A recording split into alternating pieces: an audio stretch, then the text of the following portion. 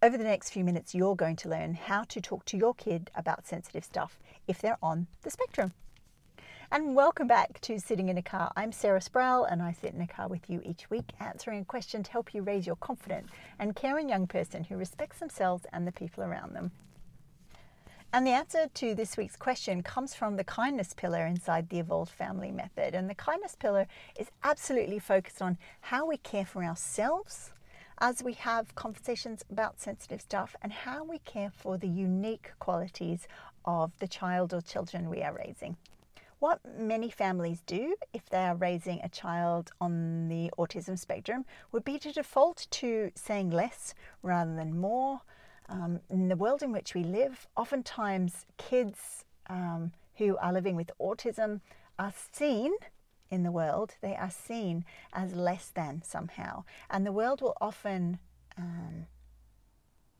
get us focusing on their deficits and the things that are difficult for them and painful for them, rather than looking at the qualities that are special and unique and awesome, and bring to them and the families they live with an extra special serving of diversity and awesomeness. So let's get down to the 3 practical tips about having conversations about sensitive stuff with kids on the spectrum in a way that builds connection. Let's go.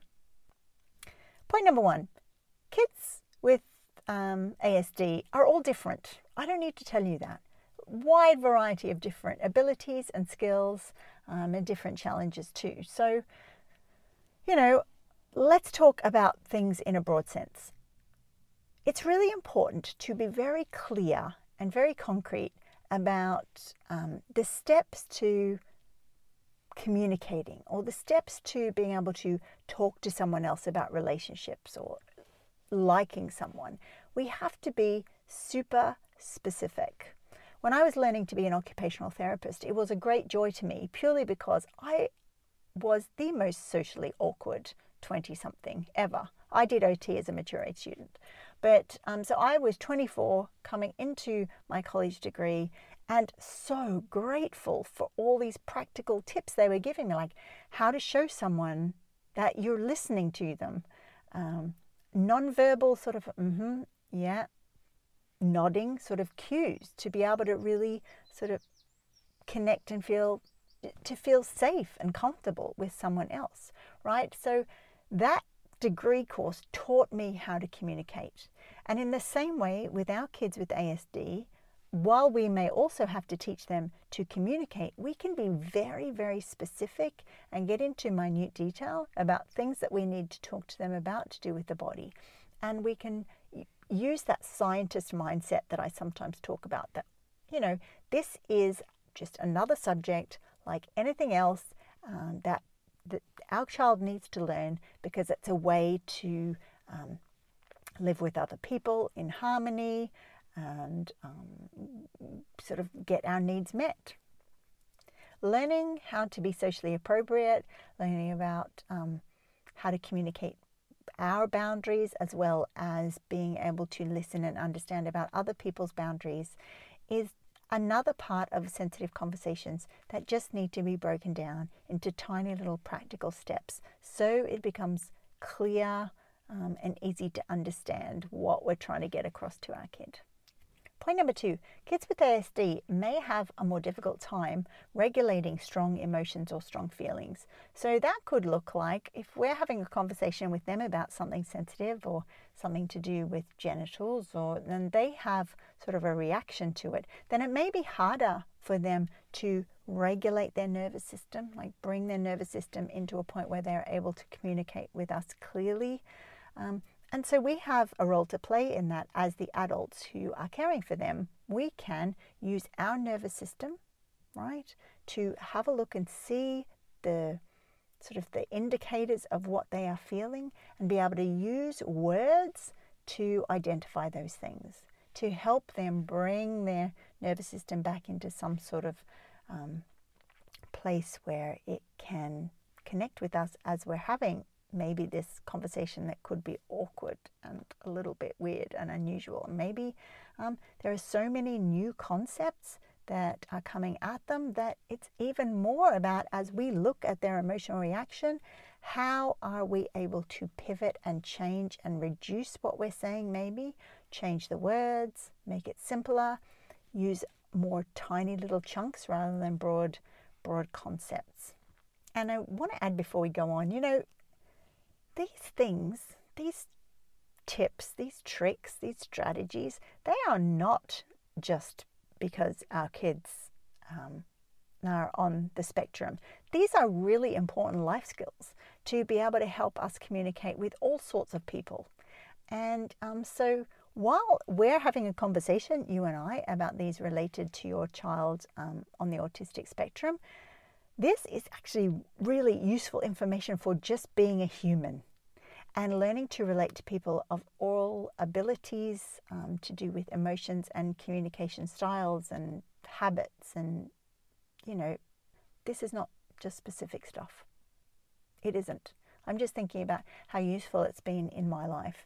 And I think if more people, neurotypical people, understood the nuances of communication and talking about sensitive things, the world would actually be a far better place to live in and a far better place to have relationships in.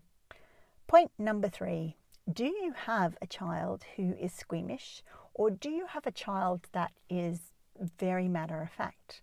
That will alter, or they could be anywhere in between those two poles, right? That's going to alter how you talk about sensitive things. So there are books that you can get that are very, very specific and very concrete, and they pull no punches, right? Which will work for kids who need specific, concrete ways to learn about their body. But there are going to be some kids that we are raising who are squeamish, and that those books, even though they're designed to help people who have autism, those books won't be suitable for them because of the squeamishness and that sort of like that strong emotional reaction to maybe things to do with body fluids. And so you're going to need to have a look at your child. You know them well. I know you know them well. And work out what is going to be the best way to do this. More concrete or more concerned about their squeamishness related to maybe different parts of the body. So how do you teach them to do any other part of being human and being in families? Like, how do you support your child, your diverse, wonderful child, to do household tasks? What have you managed that's worked in that aspect? Do you have a roster printed out in a place where they always go, where they can see it? Do you use verbal cues to help them remember? Do they need modeling, so someone beside them doing whatever the task is? You use all those same strategies to have conversations about sensitive things too. And remember, we have a neurodiverse kid. That's what we're talking about right now. But they are also going to be wonderfully diverse in other aspects of their life too, maybe to do with their gender, maybe to do with the people they're attracted to, if they're attracted to anyone at all. Maybe they're not, and that's another part of their gender too. So our neuro gorgeous kid is not just diverse in the way their brain works, but could quite possibly be diverse in whether they are interested in sex or not, the sort of sex they want to have, the sort of person they want to have that with, if anyone at all. And so let's remember and remind ourselves that diversity is part of being human, and that we can remind our kid that no one is the same as anyone else, and we all find out interesting things about who we actually are as we get older, that it's a work in progress. So you've just heard 3 different approaches and strategies to talk to your child who may be on the spectrum with things to do with sensitive stuff and bodies and babies and sex and all those sort of things. I want to remind you that this is only a small part of talking to children of any ability about sensitive things. And there are hundreds of topics that it's helpful if children hear us talk about as they're growing up. And children on the spectrum are no different to that. It may just be that we are doing topics at slightly different times, and that's absolutely okay. So if you would like to learn about the Pyramids of Progress, which is one whole section inside the Evolve School, which you can apply to children of all abilities, then look for the link to sign up to the waitlist for that program, and I will do all the work and let you know when that opens next. And that's Sitting in a Car for Another Week, where I've answered a question to help you raise your confident and caring young person who respects themselves and the people around them. Bye for now.